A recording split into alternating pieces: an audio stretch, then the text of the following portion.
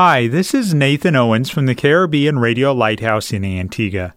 Every Tuesday evening at 7:30, we have a live call-in program discussing real-life issues from the Caribbean.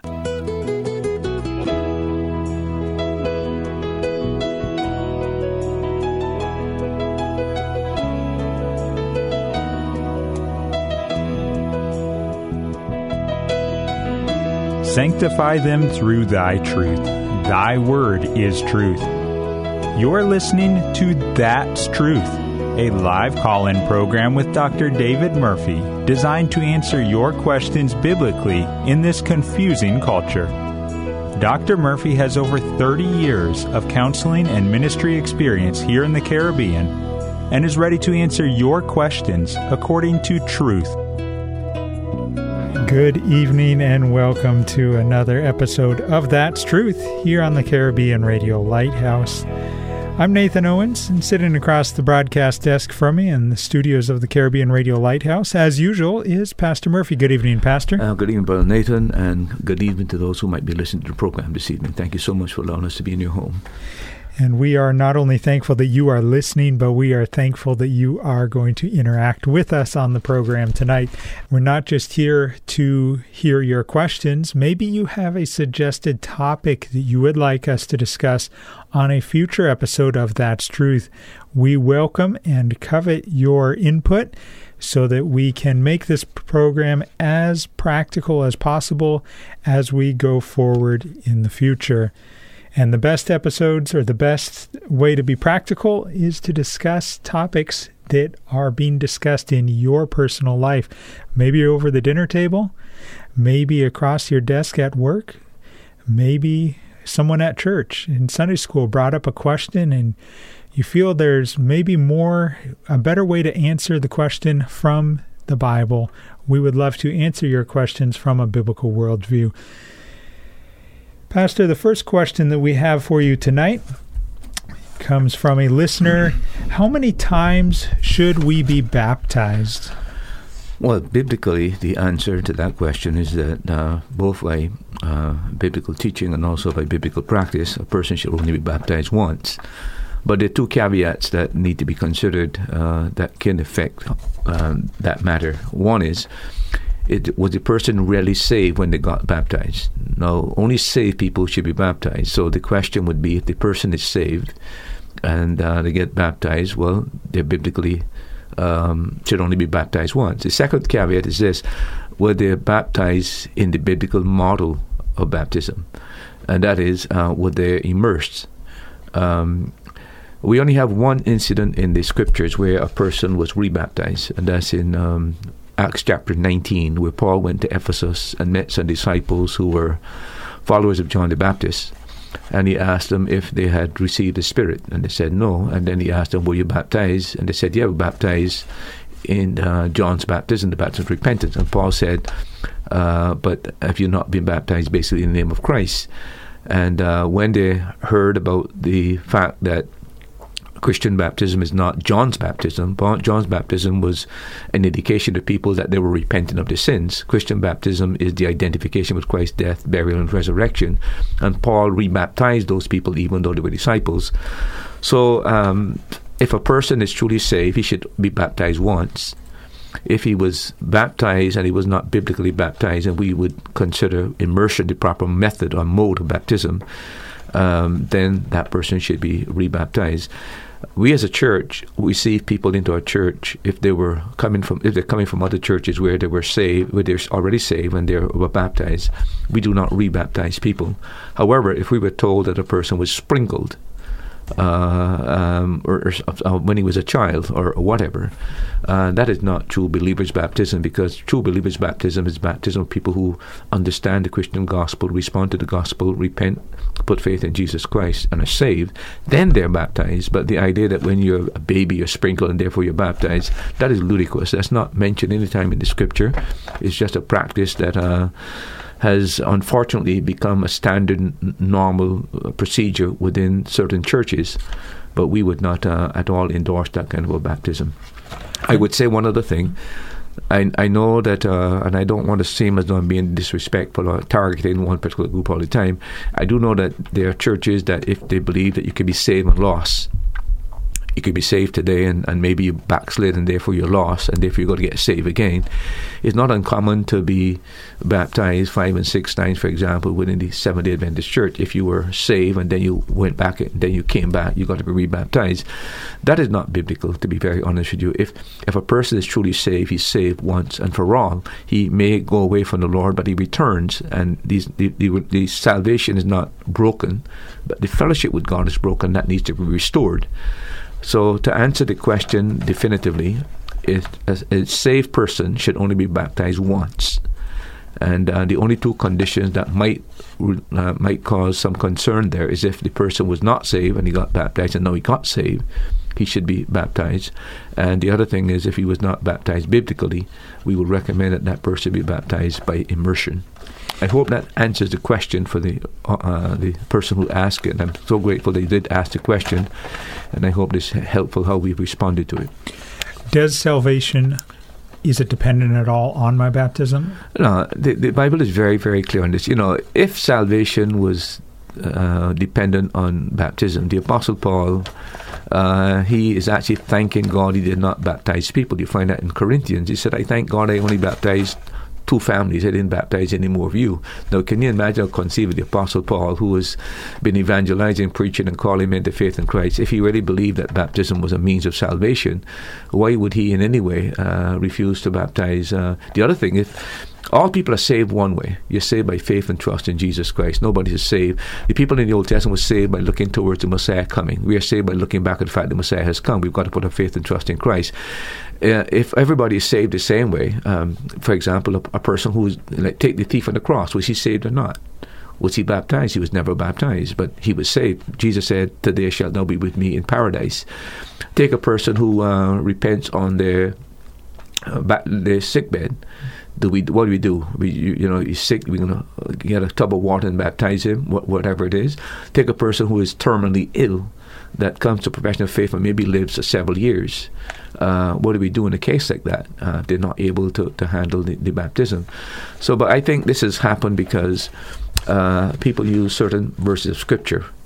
There's one in I think it's Mark 16, and there's another one in the book of Acts as well that they use. But again, if that is properly interpreted and understand the language and use the grammar, all of that can be clarified and the biblical answer to those questions. But there are some things in the King James Version, for example, because of the way it's worded.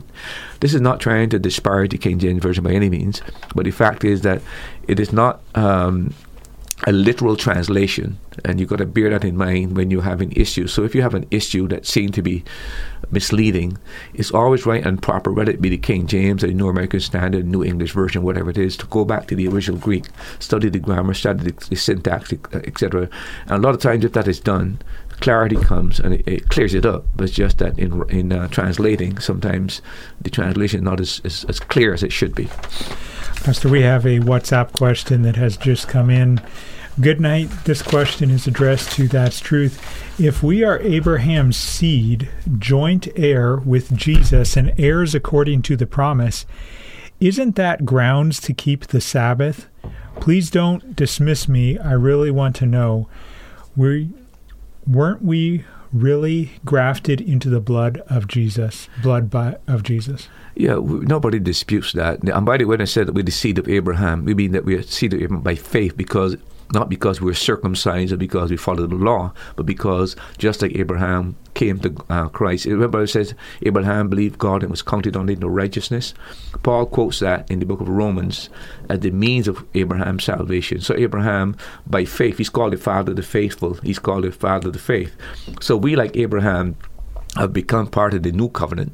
And that new covenant is a covenant of grace where we put our faith and trust in Jesus Christ. It has nothing to do with a covenant that relates to the law. I would suggest to the person that one of the greatest passages you can read on this matter is Romans chapter 7, and I'll study 2 Corinthians chapter 3, where Paul makes it very, very clear that the believer, there are two covenants, the new covenant and the old covenant. And he draws a contrast between the Old Covenant and the New Covenant. And he points out very, very clearly that we are no longer under the Old Covenant, we are under the New Covenant of grace. Under the Old Covenant economy, there was a particular day that was identified, and that was the Sabbath, that has to do with Israel's coming out of Egypt and the redemption of Israel. Now remember, that's the old creation, and it was also a symbol of the old creation. But we're now a new creation in Christ, and it's only right and proper that we have another day that would honor this new creation that we are in Christ, and that is the Sunday where we celebrate the resurrection of Jesus Christ. And then the other thing that I would say to the person, if you still have doubts about that, go to Colossians, where Paul makes it very, very clear that the Sabbath was a shadow of things to come. Christ was the substance. It all pointed that we would have rest in Christ. So it has fulfilled its purpose in terms of the fulfillment of the type that was there under the Old Testament economy, where the Sabbath was used, that it was a rest that God would one day offer, because that's what the word Sabbath means. So there was a day of rest pointing to an eternal rest that we would have in Christ. Now that Christ has come and we find rest in Him, the shadow no longer needs to be in place. The substance is there. And that is why we observe. And then we did a program on this as well. I might say to people, if you check the church in the first century, I can give you quote after quote where the believers met on the first day of the week to celebrate the Lord's resurrection. So this was a practice going on in the early church. The other thing that we point out about the first of the week is that every time Christ met the disciples after his death is on the first day of the week. You check it out. He appeared about 7 times, and every time is on the first day of the week. The other thing is that the Holy Spirit, day of Pentecost, was on the first day of the week. And then when Paul was preaching to the believers in Ephesus, when one of them fell down and broke his neck, basically, and Paul resurrected and raised him from the dead, it was on the first day of the week that they met. And then Paul tells them in Corinthians, on the first day of the week, collect the offering. So clearly, when you look at the New Testament practice and the first century believers, they all celebrated the Lord's Day, which is the resurrection day, as the day of the worship. One other thing, in Revelation chapter 1, where it says that John was in the Spirit on the Lord's Day, that is not the day of the Lord. As a matter of fact, you could check the New Testament. You see, there's the Greek for the day of the Lord is not the same as as used there. Only twice that word is used in the Lord's Supper, the Lordian Supper, and the Lordian's Day. So the two don't relate to Christ and not really to the... People say, well, he's talking about the day of the Lord, when the Lord is... That's not what he's talking about, because there's you can find that expression, the day of the Lord, many times in the New Testament and the Old Testament, but you find that this particular expression, the Lord's Day and the Lord's Supper, is always a special word that is used, Lordian, a Lordian Day, a Lordian Supper. So all of this indicates to us that this is the proper thing to do. However, I would say this finally. Paul said, let every man be fully persuaded in his mind concerning what particular day he wants to worship. So that's why I don't have any problem. For example, I think there's a church here called the Church of God of Seventh-day Church of God. They worship on Saturday because they feel they're led to worship on Saturday. I can't condemn them if they feel that that's the proper day to worship. But for me, I am very convinced and persuaded that this is the proper day on which we should worship, because it celebrates the new creation and it celebrates the resurrection of Christ. And just as we have an old day in the Old Covenant called the Sabbath, we have a new day in the New Covenant called the Lord's Day.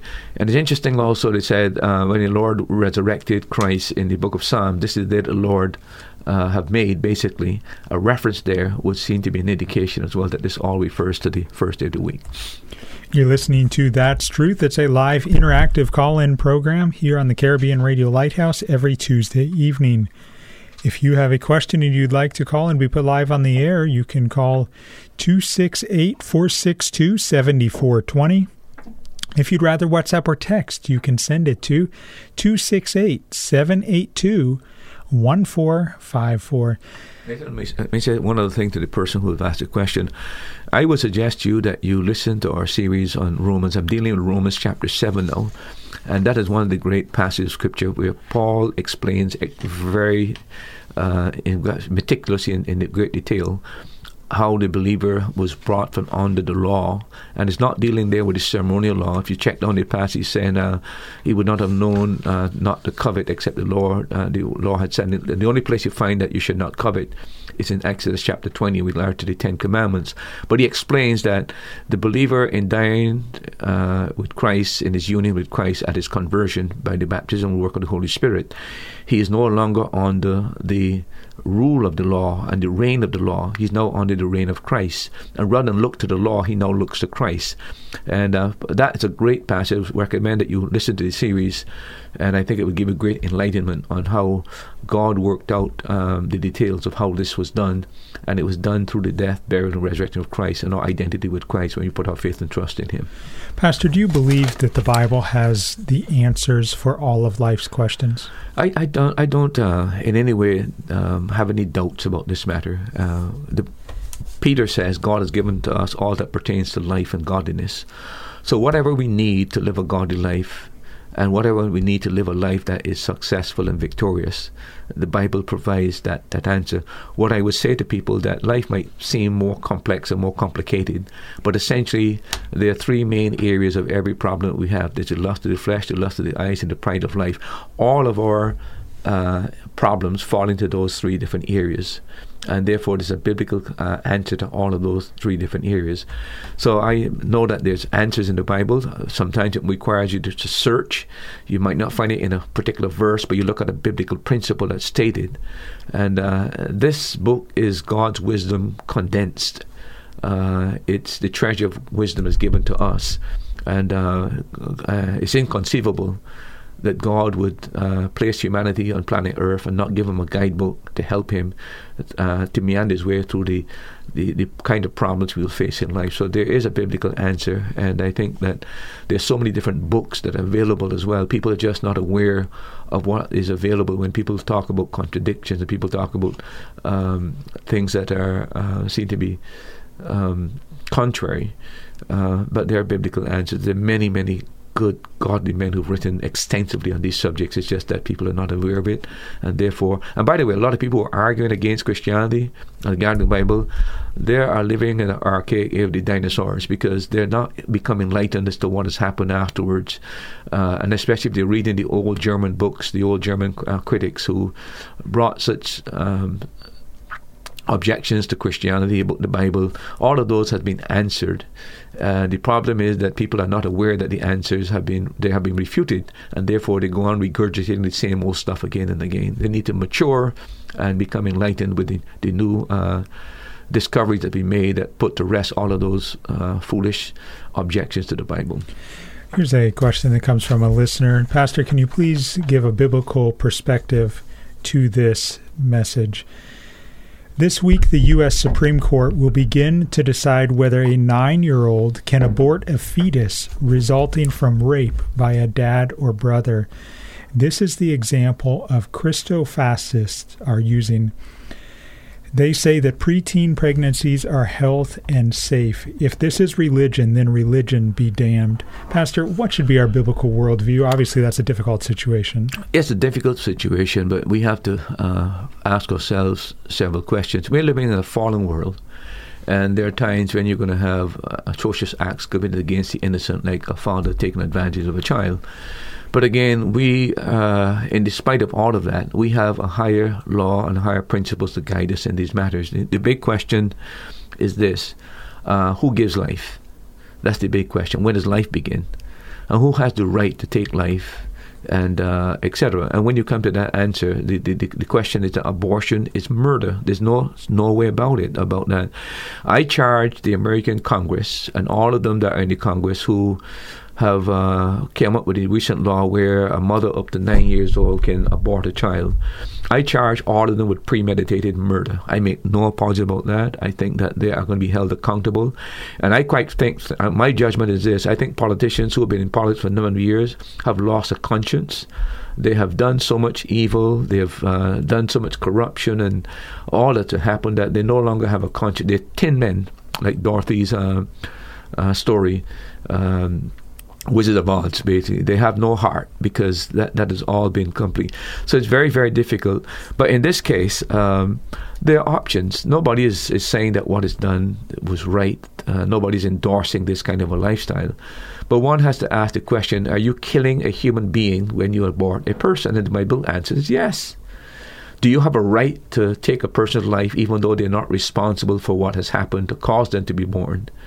When you begin to look at it from that angle, two wrongs don't make a right, and two evils don't make something correct. You don't correct an evil by doing evil again.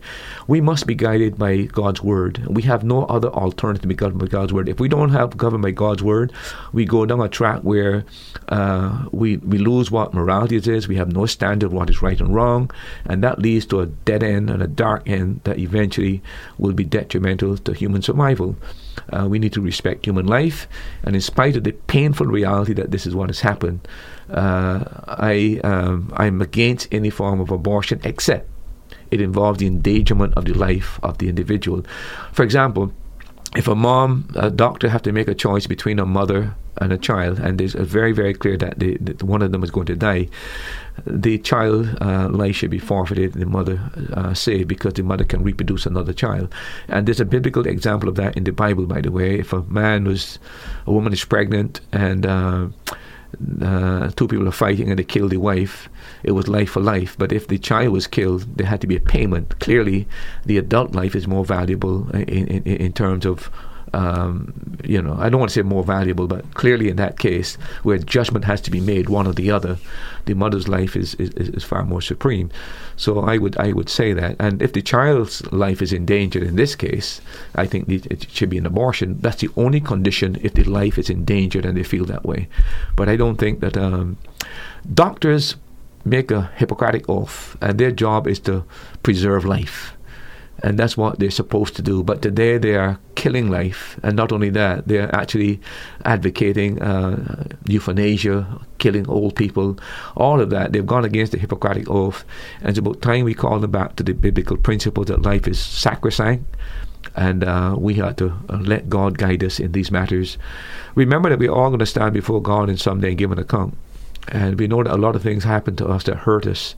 And we're often tempted to tic-tac and think. But the thing is, our purpose is to follow God's will, follow God's principles, leave matters that we should take in our own hands into God. He said, vengeance is mine.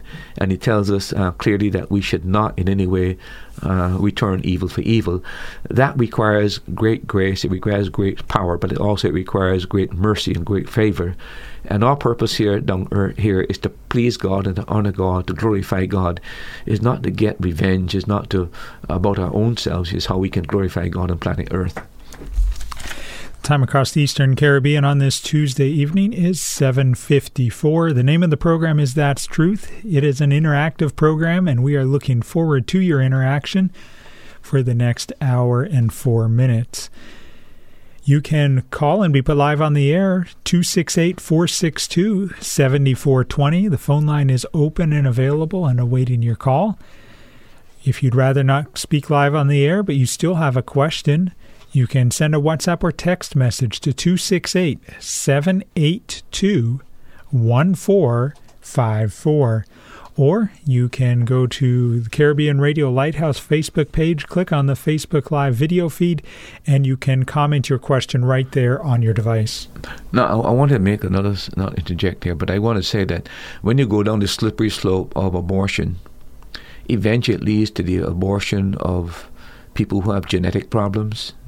Just like the Nazis did to get rid of all the people who had any kind of medical condition, maniacs, people who got any kind of physical fault, etc. And that's where it eventually leads. So I'm going to play devil's advocate here. Mm-hmm. Would it not be better to have a healthy society? Your health care costs are going to be lower. If that's the base on which you live. If the base on which you live is to honor God and respect God's law and God's principles, well, that's a different story altogether. And remember that God is a God of love and must always show compassion If we begin to reason that way, do we get rid of the idiots? Do we get rid of the mad people? Do we get rid of children who are born with some kind of deformity? Maybe they don't have a hand, or what do we do in a case like that? I've seen people born without feet. I've seen people born without hands. But and the amazing thing about Americans, if I might say this, they're very optimistic. These people go on and make something of their lives. They don't let their handicap be an impediment to their progress. Some of them become lecturers, some of them, become public speakers, and I've seen some of them on stage, not even half a man, quite frankly, just got a torso, got a mouth, but when you listen to the inspiration that flows from that person's mouth, you can't leave saying, but why am I complaining, quite frankly? I think that in an imperfect world, we got to understand that we don't try to, in any way, we can't go against what God teaches. That's the point I'm making here. We're either Christians following God's word, guided by God's principles, or we are taking matters into our own hands and living by our own wits and our own wisdom. And when we do that, we always go down a trail that leads to atrocities that are committed in the name of doing good. And we've got to be very careful about that. Last week, Pastor, there was a listener that asked you to expound on Nehemiah chapter 9 and Daniel chapter 9, specifically in the area of prayer, and you said you wanted to come back to it. Yeah, I know the person. He's from Matthew's area, and I think he came to the office this week, but I wasn't there, to be honest with you, and I wasn't too sure exactly what they really wanted, but I think they were concerned about the fact that since we're talking about prayer, to let people see the model of how prayer is to be done and how it was done in the Old Testament. So I just thought I would need to spend some time, rather than just bypassing, just taking the time to send in the request, and I just want to spend some time on it. So in Nehemiah chapter 9, first of all, the very subject of this chapter is a prayer of a confession to God, where he is asking God to forgive Israel their sins and their stubbornness and the rebellion, and they're crying to God for help, for mercy and forgiveness, and for restoration. That's the gist of the hope. It's a prayer of confession and a prayer of request that God offered forgiveness and restoration. And the chapter itself is divided into two parts. Verses 1 to 6, you've got the preamble to the prayer, and verses 6 to 37, you have the prayer itself. In the preamble to the prayer, there are 6 things. First of all, there's a solemn assembly. Secondly, there's a separation of the people from the pagans around them. Thirdly, their sin is confessed. Fourth, scripture is read. And then number 5, there's a solemn cry that goes up to the Levites to God. And then the people stand before the Lord and praise him and bless him. So that's the preamble to the prayer itself. Then we got the prayer that begins in verse number 6 and verse number 37. And you'll find that throughout this prayer, 3 things happen. First of all, he adores God with adoration. He begins with that. Secondly, he arraigns Israel before God, itemizing the way in which Israel has offended God and gone away from God. Thirdly, he talks about God's action and attitude towards Israel, that in spite of all of this, God showed favor and kindness and thoughtfulness. And then throughout the prayer, 3 different times, he talks about he arraigns Israel 3 different times in the prayer. 3 different times he talks about God's action and God's attitude towards Israel. So it's a prayer that begins with adoration. I want to point out in verses 6 to 15 of that prayer, 2 things when he's adoring God. First of all, he adores God for his greatness. And secondly, he adored God for his goodness towards Israel. In talking about God's greatness, he says that God is the Lord alone. Secondly, he said that God is the creator. Thirdly, he said that God is the preserver. And fourthly, God is the object of all angelic worship in heaven. If you look at read verse number 6 to read verse number 6. Nehemiah 9:6 says, Thou, even thou, art Lord alone. Thou hast made heaven, the heaven of heavens, with all their hosts, the earth, and all things that are therein, the seas, and all that is therein. And thou hast preservest them all, and the host of heaven worshipeth thee. Yeah, so he's talking about the greatness of God. He's great because he's the Lord and Lord alone. He's an exclusive God. Number two, he's great because he's the creator of things in heaven, things in earth, of everything, basically. And number three, he is great because he preserves what he has created. In other words, it's not just natural law that keeps this system going. God preserves what he has done. And then number four, he said, he is the object of angelic worship. That's the greatness of God. So he's adoring God by first of all focus on God. And I would say to people this, in every prayer in the Old Testament, and when we study the Lord's Prayer, what we call the believer's prayer, the first thing that God wants is get our frame of mind of who we're addressing. Who's this person we're addressing? We're not right to pray unless we fully comprehend who we're praying to, his greatness, his glory. And I think that's the first thing you'll discover in all of these prayers. We always think about God first. Who is this one? How great is he? All right. Secondly, in this prayer, you got he adores God for his goodness towards Israel, and that begins in verse 7 to 15. And you'll discover in that particular passage, Nathan, he mentions 9 things that God has done for Israel in terms of being good to Israel. In verse number 1, if you read that, you'll find he said he chose Abraham. Verse 7, thou art the Lord, the God who didst choose Abraham. And then he also brought him out of the Chaldees. That's the second thing. The third thing is he changed Abraham's name. The fourth thing is that he made a covenant with Abraham. And that covenant was to give Abraham the land and give Abraham's seed the land, and God fulfilled that covenant. In verse 9 to 11, he said that God delivered them from Egypt. He goes back and he recites the history, how God delivered them from Egypt and how he destroyed the armies of Egypt in the Red Sea. You remember Pharaoh pursued it. And then in verse number 12, he said he led them on the journey to Canaan. What did he do? He sent a cloud by day and a pillar of fire by night. He guided Israel. And then in verse 13 and 14, he gave them his laws and his statutes and his ordinance at Mount Sinai. So he gave them instructions as to how to live and gave them biblical principles. And then in verse number 15, he provided for them on their journey. He gave them water out of the rock. And the Bible says he gave them manna, and of course the manna lasted for 40 years. And then in verse number 15, he said he promised them that they would possess the land. So when you look at the goodness of God, he chose Abraham, he called Abraham, he made a covenant with Abraham, he cared for Israel, and he completely fulfilled all of his promises. So the first part of the prayer, first 15 verses, it is all about adoring God for his greatness and adoring God for his goodness. Having done that, the second part of the prayer begins in verse 16 and 17, where he arraigns Israel before God. And when I say arraigns, he charges them with rebellion, and he mentions 6 things that they did against God. If you read verse number 17. 17? Yeah. 16. Okay, 16. But they and our fathers dealt proudly and hardened their necks and hearkened not to thy commandments and refused to obey, neither were mindful of thy wonders that thou didst among them, but hardened their necks, and in their rebellion appointed a captain to return to their bondage. But thou art a God ready to pardon, gracious and merciful. So notice the arraignment there, and there's 6 charges that he brings against them.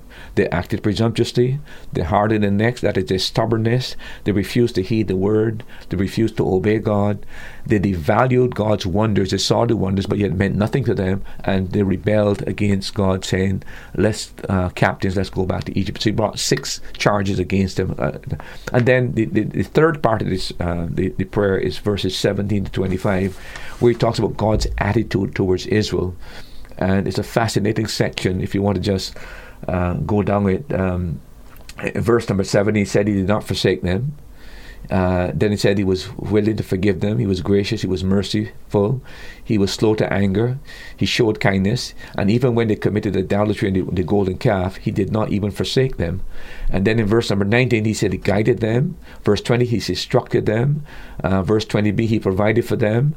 And verse number 21, he sustained them for 40 years in the wilderness. And he said they didn't lack anything.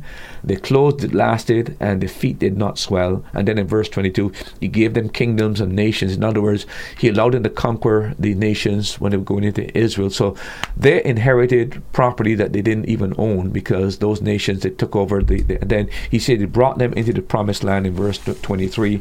And then in verse 24, he subdued their enemies and he gave them wealth, possessions of land, goods, and material. 9 different things, basically, he said that God, in his attitude. But the key thing here, Nathan, is about God's character. He says in verse number 15, verse number 17 and 18, he forgave, he was gracious, he was merciful, he was slow to anger, he showed kindness, and he was long-suffering with them. That's God's character. And then he talked about God's care, and he mentioned those ways. He guided them, he instructed them, he provided for them, he sustained them, he gave them a kingdom, he increased their number, he brought them he brought them into the promised land, etc. So that is the third thing that he mentions. You've got the adoration, the arraignment of Israel, the nation, and then you've got God's attitude and God's action towards them in his character and his care of Israel. And then the other thing that you'll find after this is the second arraignment that you will find, as mentioned in verse number 26. He arraigns Israel again. And if you read just verse number 26, you'll see. Nevertheless, they were disobedient and rebelled against thee, and cast thy law behind their backs, and slew thy prophets which testified against them, to turn them to thee, and they wrought great provocations. Yes, so they were disobedient, they rebelled, they despised God's law, they slew the prophets, they provoked God to great anger repeatedly. That's the arraignment again. So you'll find that 3 different times. You'll find that he starts praising God, he talks about God's attitude, and so you find that he kind of alternates between arraigning them and sure. Look at God's attitude again and God's actions towards Israel in verse 27. Therefore thou deliverest them into the hand of their enemies, who vexed them. And in the time of their trouble, when they cried unto thee, thou heardest them from heaven, and according to thy manifold mercies, thou gavest them saviors, who saved them out of the hand of their enemies. So again, God's attitude, number 1, was that he brought retribution. He delivered into but when they cried unto him for help, what did he do? He sent deliverers, judges, saviors to bring them out. And he did this many times, repeatedly. So, and by that leads to he's thinking about the book of Judges, with this cycle where Israel would sin against God. God would bring the enemies against them. Israel would repent. God would restore them. And you got about 7 different cycles that this happened again and again and again. They keep repeating the same. But every time, God chastened them. They cried to God. God brought someone to deliver them because he was merciful. And then in verse number 28 to 29, you got the third arraignment again. If you read that passage, verse 28 and 29. But after they had rest, they did evil again before thee. Therefore leftest thou them in the hand of their enemies, so they had the dominion over them. Yet when they returned and cried unto thee, thou heardest them from heaven, and many times didst thou deliver them according to their mercies. Verse 29 says, and testifiedst against them, that thou mightest bring them again unto thy law. Yet they dealt proudly, and hearkened not unto thy commandments, but sinned against thy commandments, which if a man do, he shall live in them. And withdrew the shoulder, and hardened their neck, and would not hear. One of the most graphic illustrations of that, their rebellion and their stubbornness. You know, you see somebody going wrong, you tap them on the shoulder, and they turn around and say, well, you touched me before. That's exactly the language that's used here. They turn their shoulder against God. It's as though God is warning them and pleading with them. It's like a friend touching you, you're going the wrong way, and the Bible said they just throw back their shoulder. It's talking about Israel's continuous repeated rebellion again and again and again. So you've got this adoration of God, you got this arraignment again, and then you got God's attitude and action. The whole prayer is sandwiched. These are the 2 things keep repeating itself again and again. For example, look at verse 20. You just read verse what? Verse 29. Look at verse number 30 and 31, God's attitude again and his actions towards Israel. Yet many years didst thou forbear them, and testifiedst against them by thy Spirit in thy prophets.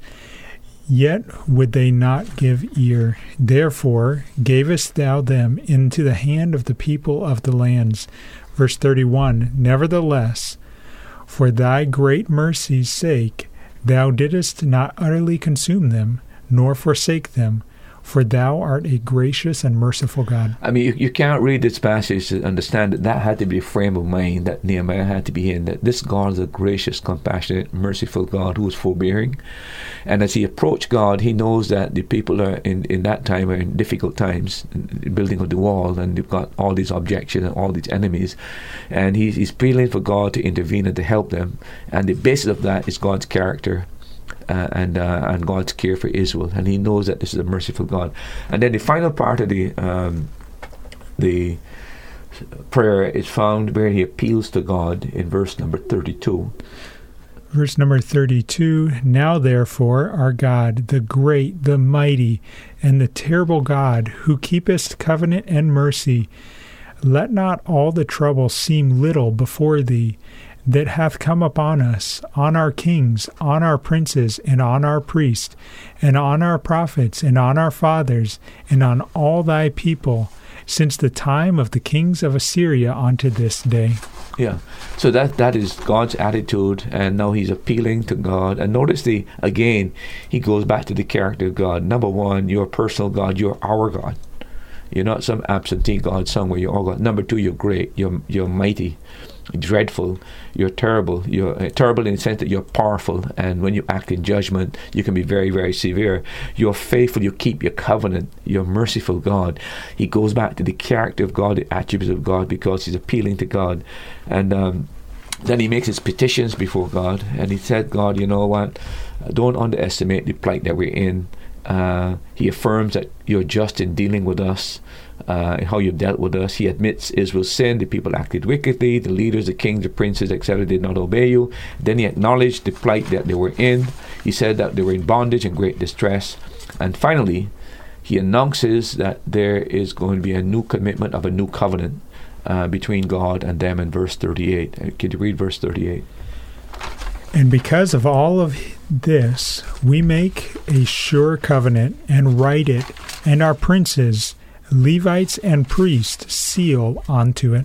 Yeah, so they're now at the place where they're now going to renew their vows and recommit themselves in a new covenant with the Lord. That is in essence the prayer. But I think what the person who probably wanted us to point out is that you always start with God first. Get your mind in the frame of mind of who are you talking to? What is he like? Right?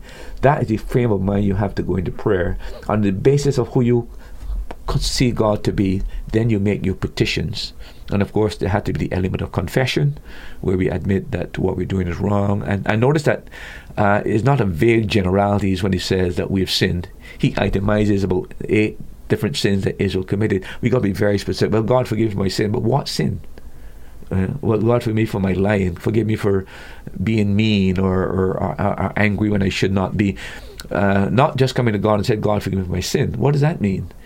In every case, he itemizes and very, very detailed what Israel did. And I think when it comes to prayer and the element of confession, we need to be more thoughtful of what we are confessing to God, because it is very difficult to be repeating the same thing again and again without feeling embarrassment to anybody, quite frankly.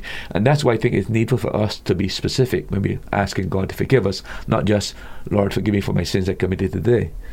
That is too hasty. That is not any kind of pondering and meditating on what the offense was, and therefore it never weighs us down with the burdens it should, because we have a nonchalant attitude towards what these things. So we're supposed to be specific, but how do I balance that with, I've heard pastors before say, I shouldn't voice my weaknesses so that Satan can use them against me. Never heard that one yet. But you've never heard that one? That Satan's listening? Well, I would suggest to you that there's nothing you could tell him he doesn't know. I mean, he is observing you every single day, Nathan. You don't have to pray to God about a weakness and the devil doesn't know about it before, believe you me, he knows long before, because remember, he's been on planet Earth for 6,000 years, and he's been observing from the time you were born, and he has his minions who are part of the process. Because just like the Bible says, every person has a guardian angel, a believer, a child, for example. I do believe that you have evil demonic spirits that are assigned, that provides that information. Satan is ubiquitous. He's not omnipresent. He can't be everywhere at the same time. That's why he needs these false, these demonic powers, basically. But I don't think that's I don't think that is something that I wouldn't take that very seriously, to be very honest with you, because you can't go through this prayer and hold that opinion as well, because it's a very detailed prayer. And it's similar when you look at Daniel's prayer or the other person. Again, they're confessing the specific sins of Israel. And one of the things that strikes you amazingly as you go through this prayer is the element of rebellion and stubbornness of God's people, that we can be so stubborn and so rebellious. I mean, the picture, I could just imagine that, I see a little child doing wrong, hey, don't do that. And, how they respond. That's the kind of graphic language that is used to display the arrogance of Israel and the rebellion of Israel and the stubbornness of Israel, is something that we need to be very thoughtful about, careful about. Thank you to the individual who asked that question last week from Nehemiah chapter 9 and Daniel chapter 9. As we return to the topic of prayer, it's something that has been discussed here on That's Truth for a couple of weeks. Pastor, you started out the first week by defining what prayer is, and last week you were talking about if there were any hindrances to our prayers. And as we finished out last week's episode, you were talking about if there were any prerequisites to have my prayers answered. Can you pick back up with that thought? Yeah. Could I do something before I get into that, Nathan? I just wanted to respond to the one about Daniel. Okay. I didn't go ahead. I didn't do Daniel in any great detail. So I just want to talk about Daniel's prayer in Daniel chapter 9, because he did give us Jeremiah 9. In Daniel chapter 9, they're just basically a summary. Basically, is Daniel is praying to God, and it gives you Daniel's prayer and God's answer to Daniel's prayer. If we analyze the prayer, there are several things that we could see. First of all, we look at the timing which provoked Daniel to offer this type of prayer, and in verse number 1. We are told several things. It was in the first year of Darius, the king of the Medes. Now, Darius came to power in 538 BC, and he reigned for 2 years until 536 BC. Daniel, in this particular passage, is reading through the book of Jeremiah, and he discovers in Jeremiah that the captivity would only last for 70 years. So he is aware that the captivity began in 605 BC. It's now 535. If you calculate, there's only 3 more years before the 70 years ends. So Daniel is aware that the people going back home. So the question is, how they're going to get back home, what they're going to do when they get back home. So Daniel now begins to pray to God also that God is going to fulfill his promise. So it's the reading. And by the way, if you look at Jeremiah chapter 29, verse 10. Jeremiah? Yeah. Jeremiah chapter 9. 29, verse 10. 29 and verse 10 says... Could you read 25, verse 11 and 12 first? This is where he tells them how long the captivity would last. Yeah. Jeremiah 25, 11 and 12 says, "And this whole land shall be a desolation and an astonishment, and these nations shall serve the king of Babylon 70 years. And it shall come to pass, when 70 years are accomplished, that I will punish the king of Babylon, and that the nation, saith the Lord, for their iniquity, and the land of the Chaldeans, and will make it perpetual desolations." So there it is, 70 years, you're going into captivity. But a promise was made in Jeremiah 29:10. And that promise, or that verse says, "For thus saith the Lord, that after 70 years be accomplished at Babylon, I will visit you and perform my good word toward you in causing you to return to this place. So you see that? So he's now reading Daniel. Reading Jeremiah. He realizes 70-year captivity, but after 70 years, God is going to bring them back to their homeland. So a man like Daniel, he certainly would be praying about that. It began 605 BC is when the captivity began. It completed in 586, but it's now 535. If you check the calculation, you'll find it got 3 more years before the 70 years come to. So Daniel decided. And here's the point, Nathan. Daniel's prayer is based on a promise in Scripture. He's asking God on the basis of your promise. Tell me what's going to happen and how it's going to happen, etc. And that's one of the key things about prayer. That coming to God, it involves adoration, of course, but also we come to God and we claim promises that God has established, etc. That's exactly what. So you've got, But I can't go to my Bible and claim a promise that we're Antigua or the United States or Nigeria or whatever country you are in the world. I can't claim a specific promise as clearly as Daniel was claiming there. So how do I do that? Well, again, it depends on what your situation is. For example, you're going through temptation.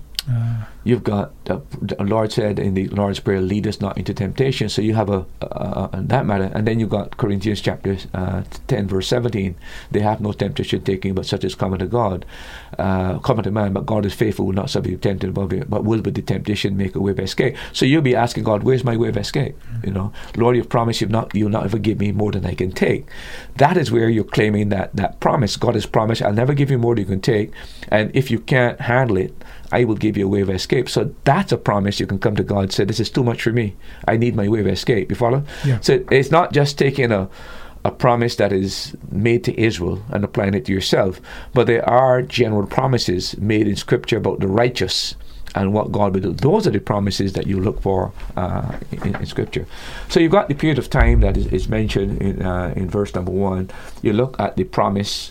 You look at. By the way, look at Daniel chapter 9, verse 2.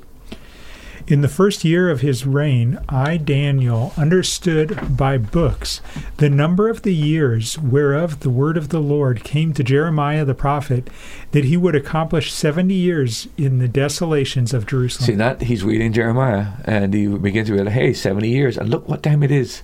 Within 2 to 3 years, we are going back home. I wanted the people know that. And he started interceding for Israel, etc., etc. And then notice in verse 3, he does some preparation for prayer. He does fasting. He put on sackcloth. He does ashes, a sign of brokenness and earnestness. And sometimes I would suggest to people, we rush into God's presence sometimes without understanding who we're going before. And there are times, our Lord pointed out, there are certain things that can only be done through prayer and fasting.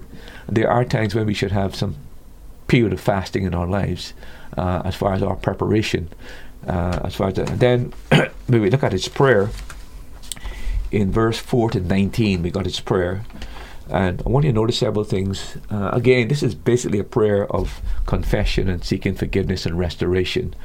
But again, look at verse number 4. He begins with adoration. And I prayed unto the Lord my God, and made my confession, and said, O Lord, the great and dreadful God, keeping the covenant and mercy to them that love him, and to them that keep his commandments. Right. Again, notice he begins with talking about God's greatness, God's dreadfulness, God's faithfulness, his mercy, and he keeps his covenant. So he's a covenant keeping God. Again, that's the character of God.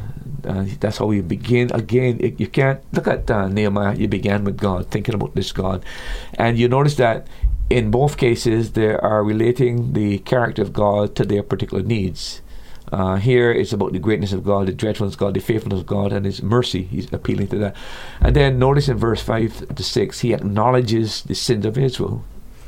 We have sinned and have committed iniquity and have done wickedly and have rebelled even by departing from thy precepts and from thy judgments. Neither have we hearkened unto thy servants, the prophets, which spake in thy name to our kings, our princes, and our fathers, and to all the people of the land. Yeah, the 6 indictments, if you go through that he brings against Israel. So this is the confessional part of prayer. Adoration, then we confess the Lord. And then in verse 7 to 13, he admits in that passage that in his prayer that God, in leading them into captivity, because of their sin. Look at verse 7. Read from verse number 7. O Lord, righteousness belongs unto thee, but unto us confusion of faces, as at this day, to the men of Judah and to the inhabitants of Jerusalem, and unto all Israel that are near and that are afar off, through all the countries whither thou hast driven them, because of their trespasses that they have trespassed against thee. O Lord, to us belongeth confusion of face, to our kings, to our princes, and to our fathers, because we have sinned against thee. To the Lord our God belong mercies and forgiveness, though we have rebelled against him. Verse 10. Neither have we obeyed the voice of the Lord our God, to walk in the laws which he has set before us by his servants the prophets. Yea, all Israel have transgressed thy law, even by departing, that they might not obey thy voice. Therefore the curse is poured upon us, and the oath that is written in the law of Moses, the servant of God, because we have sinned against him. Yeah.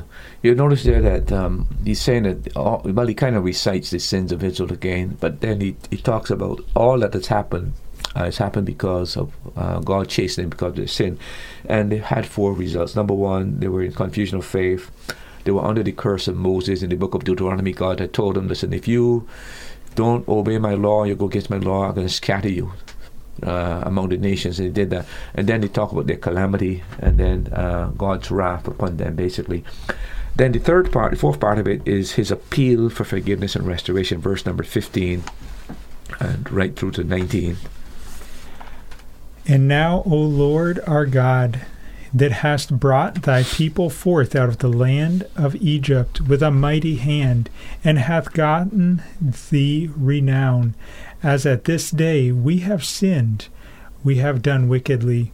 O Lord, according to all thy righteousness, I beseech thee, let thine anger and thy fury be turned away from thy city, Jerusalem, thy holy mountain, because of our sins and for the iniquities of our fathers.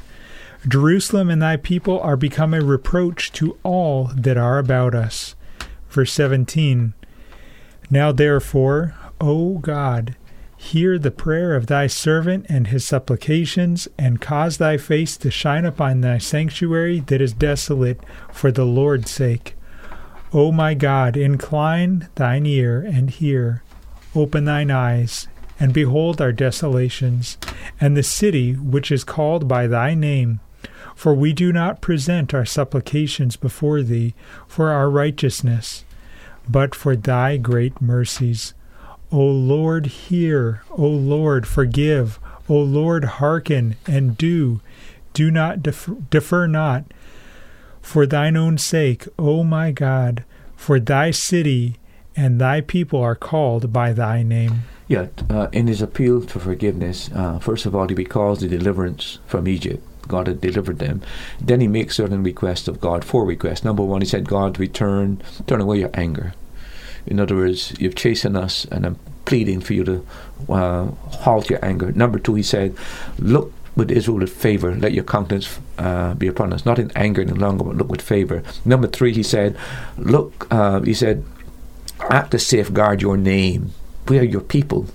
And if we are in this dilemma and this crisis and this calamity, think of what the heathen is going to say. So for your name's sake, see. And then number 4, he said, grant forgiveness to your people. So 4 different requests that I mentioned. And then lastly, the answer is given in verse number 20. God intervenes, and notice the answer. And whiles I was speaking and praying and confessing my sin and the sin of my people Israel, and presenting my supplications before the Lord my God for the holy mountain of my God, Yea, whiles I was speaking in prayer, even the man Gabriel, whom I had seen in the vision at the beginning, being caused to fly swiftly, touched me about the time of the evening oblation. And he informed me and talked with me and said, O Daniel, I am now come forth to give thee skill and understanding. At the beginning of thy supplications the commandment came forth, and I am come to show thee, for thou art greatly beloved. Therefore understand the matter and consider the vision. Yeah. We don't have time to go through the particular details of the answer, but quite clearly, here you've got Daniel praying to God. God answers by sending Gabriel, who gives a panoramic survey of Israel's history, 490 years, and how that would be divided up when the Messiah would come, etc., etc. And also, it points out that there's a coming prince who would make a covenant with Israel for 7 years. And in the midst of that covenant, he will cease to sacrifice, and he will bring about what is called the abomination of desolation, the same thing our Lord referred to in Matthew chapter 24. And it's talking about the peace pact that's going to be signed with Israel during the time of the Antichrist, the 7-year tribulation period. In the midst of that, after 3.5 years, he breaks the covenant. A very important aspect of this, Nathan, is that it is very, very clear that the temple in Israel is going to be rebuilt. 2 Thessalonians said that the Antichrist will stand in the temple claiming that he's God, so we know it's going to be rebuilt. And it hasn't been rebuilt yet. It hasn't been rebuilt yet, but I think you know that all the paraphernalia has been already set aside. The biggest problem why it has not been rebuilt is because the Mosque of Omar stands right there where the temple was formerly held. And it's Israel is waiting the time when she would be able to rebuild the temple, but you've got all the materials already, the utensils, etc., and they've actually created models of the parts within the temple. There is people who go to Jerusalem and people who go to Israel can actually go. There's a group that are, I don't know what you call them, but there's a temple group who are really trying to prepare for the rebuilding of the temple. That is already in place. I think the last thing I read about that is that they're looking to get what is called a red heifer, and there's some kind of breeding that is being done. I don't know what it is. Maybe when we look at the temple, we look at that, but they're actually setting the stage for the temple to be rebuilt. And Daniel is a vindication that this is going to happen, because the sacrifice is going to be restored, and the Antichrist is going to break the covenant, set up his image in the temple, claim that he's God. It's called the abomination of desolation our Lord warns about. All of that is in Daniel. But the thing here is that he begins with adoration. He admits and confesses sin, and then of course he appeals to God for mercy and favor, and God provides an answer. But it all begins with adoration. God first, then we focus on our needs and our problems, but never rushing to God with our needs and our problems before we first of all settle in our minds, who are we praying to? What is he like? And out of how we conceptualize him, then our petitions are geared in relation to his character. What about in the case where, as you're driving down the road, suddenly you see a large truck coming toward you in your lane and you cry out for help from God? Do you have to go through this process? Oh, no. I mean, that's an impromptu prayer. You've got that as well. Many, many times you find even in Christ's prayer, he just said, Father, I thank you. I mean, there's no long prayer that's involved. As a matter of fact, one of the things, Nathan, you'll discover, if you study the prayers of the Bible, they're all very short. Very, very, very short. But the thing about is the frame of mind that is important. There's a difference between an impromptu prayer where you have an emergency. You don't have time to, but I think when you have real intercessory prayer, especially when you're dealing with an issue as grave as returning home after 70 years in captivity, think of the logistics of that, the mechanics of that. How is that going to happen? How are we going to get there? Where's the resources going to come? That certainly is a matter for a cause for prayer, and that requires not rushing into God's presence and being presumptuous, but thinking carefully, meditating on who he is, and based on his character, appealing to him to intervene. So, but when you study the Lord's Prayer as well, what we call the believer's prayer, our Lord gave us a pattern again of when we're going to pray to him And this has to do with prayer in the closet. Now, this is not prayer in public or prayer impromptu. This is when you come to your special time of prayer. So I think you'll discover as well that he always points out, even in that prayer, you start with adoring God. You don't rush into me and tell me I want my daily bread. No. That may be an emergency case, but generally speaking, in your daily prayer, in your closet prayer, and he talks about closet prayer, not public prayer now, closet prayer, when you pray privately, get your mind in the right frame because you're approaching me, and based on who you think I am and see me to be, then your petition will flow out of that. If I take and put into practice all of these things that you've been speaking about over the last few weeks in relation to prayer and what you've been talking about this evening from Nehemiah 9 and Daniel chapter 9, can you guarantee that God's going to answer my prayers like I want him to? Well, again, we are talking about the conditions of prayer shortly. I mean, there are certain things that God laid down as preconditions. If you want answers, this is how you get answers. But if you're praying in the will of God, anytime a person is praying in the will of God, the answer is going to come. And that's why I say that you pray to the Father in the name of the Son with the assistance of the Holy Spirit. And Romans chapter 8 said the Spirit intercedes for us according to the will of God. So once we are praying in the will of God, there will always be an answer because God will always fulfill his will. So we got to make sure that when we're coming into prayer that we ask ourselves, is this within the framework of God's will? And that's where you ask the Spirit of God, help me to prayer and direct my prayer in the will of God. That's what the entire Trinity is involved in, this whole thing. Sometimes we just go to God the Father, we just go in the name of the Son, but we have forgotten the ministry of the Holy Spirit, which we need his help and aid in making sure that our prayers are in line with God's will. Remember in Romans, it said he prays with us with groanings and utterings that cannot be mentioned. According to what? According to the will of God. So that's where we ask for his assistance to make sure that we're praying in the will of God. But once we pray in the will of God, it will be answered. But remember, Nathan, as well, all prayers are answered, right? Yeah. Remember that? Yes, no, wait a while, or my grace is sufficient. So there's your answer. 1160 AM, 92.3 FM, and online at www.radiolighthouse.org. You're listening to the Caribbean Radio Lighthouse, and I am glad that you are.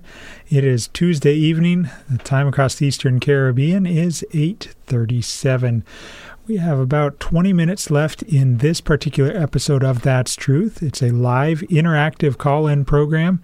The phone line is open and available if you would like to call and ask your question live on the air. The number to call is 268-462-7420. If you'd rather WhatsApp or text your question, you can send it to 268-782-1454. You can also go to the Caribbean Radio Lighthouse Facebook page, click on the Facebook Live video feed, and right there on your device, you can listen to the program, watch behind the scenes, and comment your questions or suggested topics that you would like us to discuss on a future episode of That's Truth right there in the comment section on your device, and it'll get passed along to Pastor Murphy. Pastor, you were discussing last week about the hindrances to prayer, and then you wrapped up last week's episode with some prerequisites.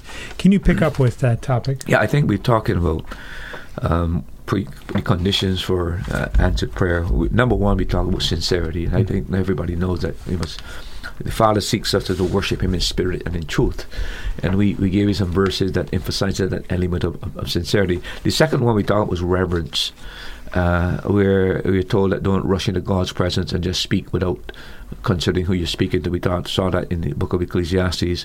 And then our Lord pointed out, when you're praying to our Father which art in heaven. Always remember there's a distance between you and God. He's not down to your level. He's not your pal as such. He's your Father. And all of us know that we have a distinct respect for our Father, even though we're friends. And then, of course, in Hebrews chapter 12, it talks about serving God with reverence. The third thing, prerequisite, would be humility. Look at Psalm 10, verse 17. Give me just a second to get myself oriented. Psalm 10:17. Psalm 10:17 says, Lord, thou hast heard the desire of the humble. Thou wilt prepare their heart. Thou wilt cause thine ear to hear. There is talking about the God specifically hears the prayer of the humble. The other one is 2 Chronicles 7:14. I think we're all familiar with that. 2 Chronicles 7:14 says, If my people, which are called by my name, shall humble themselves and pray and seek my face and turn away from their wicked ways, then will I hear from heaven and will forgive their sins and will heal their land. Notice the first priority is that you humble yourself. Humility is vitally important if we're going to have God answer prayer. Remember in Luke chapter 18, you've got the contrast between the publican and the Pharisee. Mm-hmm. The Pharisee goes up and he's so proud, like a big peacock. He just spread his feathers and he's praising and thanking God that he's not like this person. He does this, and he never once humbled himself. The publican, on the other hand, has nothing to appeal to God to. He strikes his chest and beats his chest and just simply said, God, be merciful to me, a sinner. And that the Lord said that this man went down to his house justified. There's an example of the contrast between humility and pride. And the one who prayed in pride and had a prideful attitude, he was rejected. His prayer was not answered, quite frankly. So humility is another factor. How do you factor that? How do you factor humility with? We should be confident and bold in our prayers and our requests and naming it and claiming it. Well, we must come boldly before the throne of grace to find help in time of need. There's nothing because we are bold because we are God's sons. But we all know that there can be there's a boldness, but a boldness doesn't have to be that we're proud, right? We can be humbly bold before God, knowing that our answer to our prayer is dependent on God and not upon ourselves. So there must be this element of humility. We can't do this. We need your help, but with your help. So that element is there. So there's not a contrast between boldness. Our boldness comes from the fact that we are God's children. And because we're God's children, we have access to Him. That's where the boldness comes. But it doesn't mean that we come before God with pride. We come with a humble adoration to Him and a request of Him, not demanding of Him.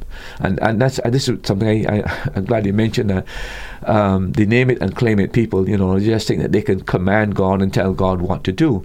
But again, we must always remember that that He's in heaven and we're in earth. There's always that distinct difference between us, and we must always have reverence and humility when we approach God. We might be very sure that this is God's will, and we can pray with boldness. There are times when we know this is God's will. I was reading a book, the book on prayer by E.M. Bounds. Yeah. There's has all of its books compiled. I've got it. It's pretty thick. Very thick. I was reading it today, and I was reading a section there where George Mueller was returning back from overseas on a boat. But his wife was very ill, and she needed a particular type of chair. And he had brought the matter before the Lord that, Lord, my wife needs this. And George Mueller was convinced that he would have the chair for his wife. However, like a few hours before the boat was to leave, the chair hadn't arrived as yet. And a friend of his said, you know what, let us go and buy a chair. And George Mueller said, you're not buying a chair. The chair is coming. And I don't know if it was 20 minutes before, 30 minutes before the boat was came. The guy said he was amazed that he thought he was being helpful by saying to him, look, let me buy a chair. He said, the Lord has told me. I've prayed about this matter. The Lord has told me the chair is going to be here. The boat is not leaving until this chair arrives. Wow. And I was reading that with this man had such an intimate, assurance prayer life with God and was so confident in God. The man said he was just humbled, completely humbled. He didn't know what kind of a man he was dealing with. That this man had so much confidence. And sure enough, the chair arrived and on time before the boat left. Right? That gives you an idea of that is boldness, but you would never get the impression that he did it with a proud, arrogant, prideful attitude. No, it was a humble confidence in God, and that's what we're talking about here. Time across the Eastern Caribbean is 8:44. So we should have sincerity, and we should have reverence and humility, and then the fourth one would be submission to God's will. 1 John 5:14. 1 John 5:14. 5 and verse 14 reads as follows. And this is the confidence that we have in him, that if we ask anything according to his will, he heareth us. That is very, very clear, that as long as we are praying within the will of God, we have the confidence that he will hear. You remember our Lord, let this cup pass away from me, nonetheless not my will but thine be will.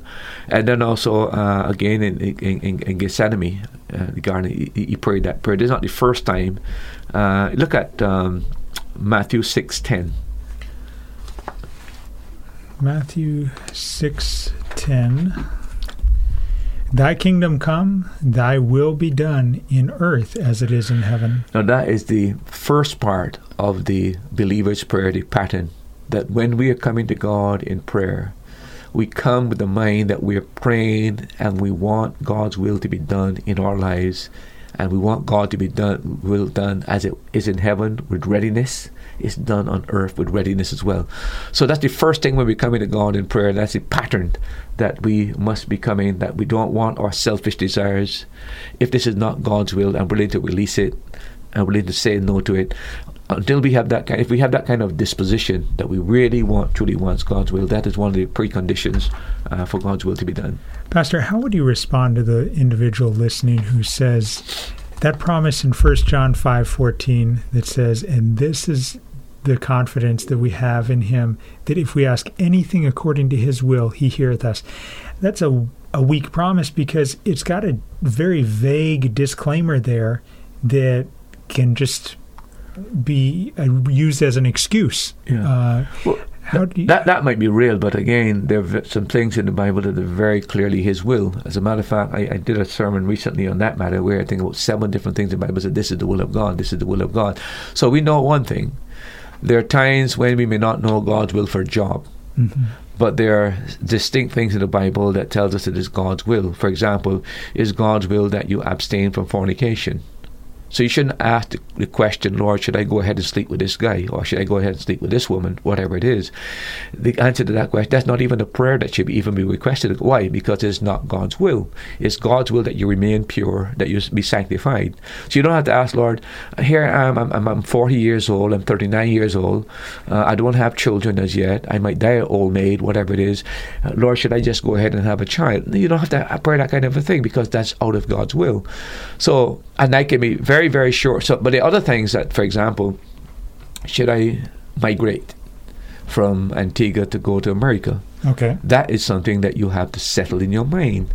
It is God's will. And again, that requires prayer. You just say, well, the opportunity has come, therefore I go. But also look at the situation and what are the repercussions of that. My observation is that I've met a lot of Caribbean people who have not in the States necessarily, but who have gone to England, for example, and spent maybe 10, 15, 20 years, come back, and they have been completely washed out of religion. They have no faith in God any longer. They're pretty much atheistic. They don't have no morals any longer, no biblical principles. And I realize that's a tremendous danger of leaving the Caribbean and going up to those big countries and losing your faith. So one has to look at that. My child, do I send him to overseas to study, or do I let him stay in the Caribbean and study where I can keep an eye on him? Those are issues that parents have to take very, very, very seriously, because you can go into college in the States, and by the time your child comes back, he went with faith and he comes back with absolute unbelief. Right? So that's a question you've got to be very, very clear about. And then in that area, peace has to be one of the genuine things about that, but also the circumstances. Is the door being open? Is the door being closed? Do I feel uneasy about it? Those are issues. We should not go against the element of peace. I think peace is the key thing to finally settling it. This is God's will or not. If you're troubled about it, you should never engage in it until you have the peace of God that passeth all understanding. So that would be one of the green lights that would help you know, well, I've got peace, real peace about this matter. That would be a subject we can look at. How do you find God's will in the future? That may be something to look at. The other thing, Nathan, is obedience. Look at 1 John 3:22. 1 John 3:22 says, and whatsoever we ask, we receive of him, because we keep his commandments and do those things that are pleasing in his sight. So clearly it's a matter of obedience. Look, there may be somebody listening on the radio tonight, and you haven't had your prayers answered for years. You've given up on prayer. But my suggestion to you is, before you give up on God, ask yourself, have I met the conditions for God to answer my prayer? See, have I been living an obedient life to him? Have I been submissive to his will? Have I been reverencing him? Have I displayed humility and sincerity? So don't just turn your back on God because your prayers are not answered and because you're praying, but there are conditions of that matter. And one of those things is obedience.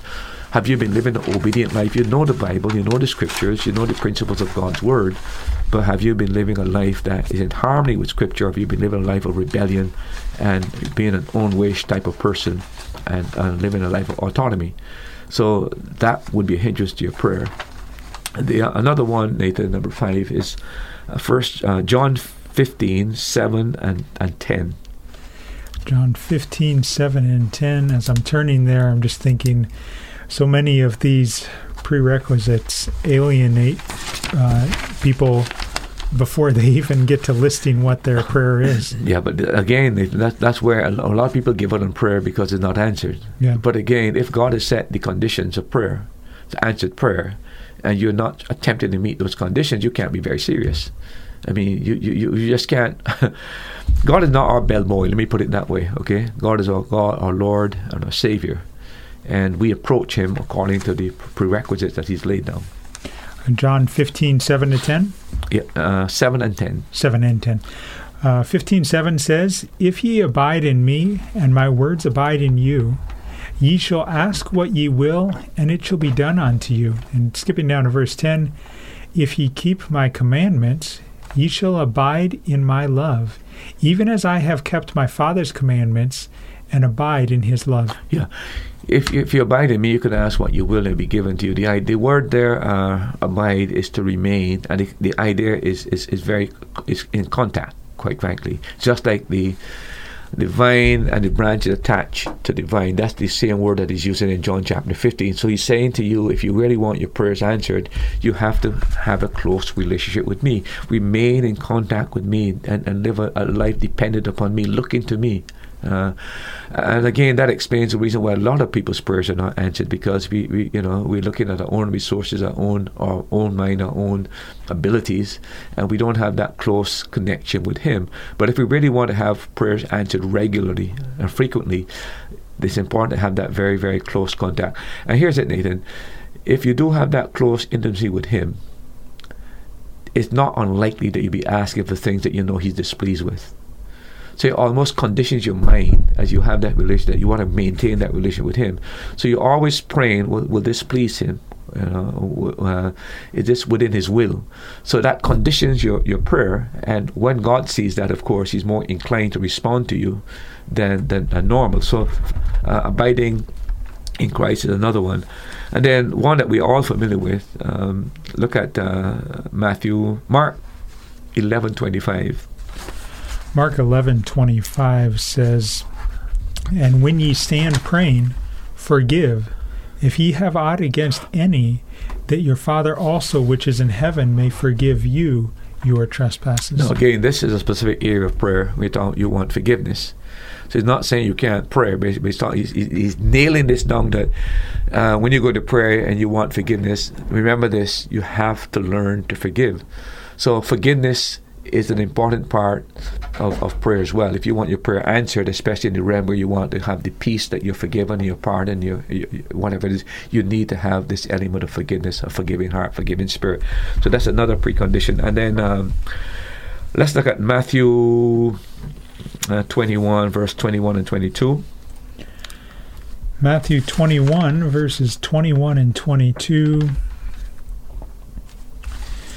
Jesus answered and saith unto them, Verily I say unto you, if ye have faith and doubt not, ye shall not only do this which is done to the fig tree, but also if ye shall say unto this mountain, Be thou removed, and be thou cast into the sea, it shall be done. Verse 22, And all things whatsoever ye shall ask in prayer, believing, ye shall receive. Again, the element of faith, and I think we all know that according to the book of Hebrews, without faith it is impossible to please God. He that cometh to God must believe that he is, and that is the reward of them that diligently seek him. And here you can't divorce answered prayer without that element of faith. And so that is another condition. If we're going to have our prayers answered, we must come to God with faith, believing that he's going to answer that prayer. He honors faith, and that's one thing. Another thing.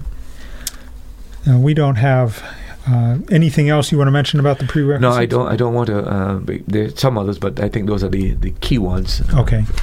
And we have about 3.5 minutes left in the program in this episode. And the next direction I was going to question you in is going down the direction of the Lord's Prayer. I think it's impossible for us to cover the topic of prayer without addressing it. Do you have any maybe just opening thoughts or comments that you'd like to use to whet our appetite to make sure we tune in next week? Yeah, well, quickly, the first thing I would say that in setting out this pattern of prayer for the believer, it's like a model prayer of what we hold in a mental frame of mind when we're praying before God. But prior to this, I think it's important to see what our Lord taught us about prayer. If we are going to, before we give the pattern, he pointed out 3 things that he condemned in the prayer of what he called the hypocrites. Number 1, the insincerity. He said the prayer to be seen of men. Okay, so this is about trying to impress people, and people got to be very careful when they're even praying in public that they don't use flowery, ornate words in order people say, wow, that guy can really, really pray. Our Lord condemns that, because you're praying not to God, but you're praying to impress people. He condemns that. The second thing that he condemns. Do you think you can do that without realizing it? Yeah, I think you can do it without realizing it, but I think if you would focus more on God rather than people listening, I think that element would disappear. And it is possible that you can be praying to God and you get up into that elevated level of prayer, and people might think, but again, motive is there. Yeah. But I think the important thing here is that when you're praying, focus on God. Don't worry about what people think you're praying. You're praying, focus on God. I think that would solve a lot of your problems. The other thing is that he said that they did it because they wanted attention. In verse number 6, they stand in the streets to be seen of men, basically, and they use a lot of pious prayers. And then he talked about vain repetition, empty words, platitudes, empty cliches, what you might call verbosity, long, sweet words, but no substance whatsoever. And some people get into the habit, and I've picked this up sometimes, that even when they're praying, very often, rather than addressing the Father, they're addressing the Son. Yeah. Or this, and I'm saying to myself, and sometimes even when they're praying as though the Father was crucified. I don't know if you ever picked that up in prayer. And I'm saying to myself, but these people are not thinking what they're praying. That happens sometimes at communion. Yeah. I picked that up many times at communion, and I'm saying to myself, but where is this person in his prayer? He's praying, but he's not really thinking what he's saying. The Father was not crucified. The Son was crucified. Lord, Father, we thank you for dying for us. No, I listen to that sometimes. I must say I'm very conscious of it, and people need to be very much aware. That's where, again, is a frame of mind. But vain repetition is what he condemns. So having dealt with those 3 things that he saw among the Pharisees, basically, and he condemned those things. And by the way, he called all that hypocrisy. The biblical word for hypocrisy is actor.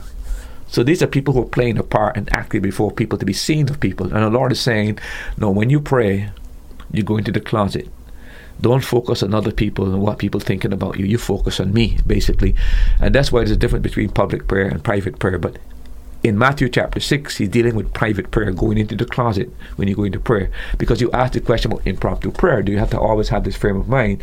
No, there may be a legitimate time where somebody has just died, had an accident, maybe prayer for safety, whatever it is. But when we go into the closet now, we have a private time with prayer. The Lord wants us to have this frame of mind that we have in the model prayer. Pastor, early on in the program, you were talking about how if a person is on their deathbed, we are not going to immerse them in order to baptize them through that model. But is there any biblical grounds in the last 20 seconds, any biblical grounds for last rites as we know them in the religious realm that we often hear people talk about? We don't have any biblical example of that. We have no command in the scriptures to do that. That is just a Catholic myth that has been given, and it is one of their sacraments. And remember that grace comes through the sacraments. It doesn't come through the living Christ. It's nothing that the believer should get engaged in. Thank you for listening, and be sure you join us next week. Thank you for joining us for today's program. We pray that the Holy Spirit uses the truths shared from God's Word to strengthen your faith. Now you've heard it. That's truth.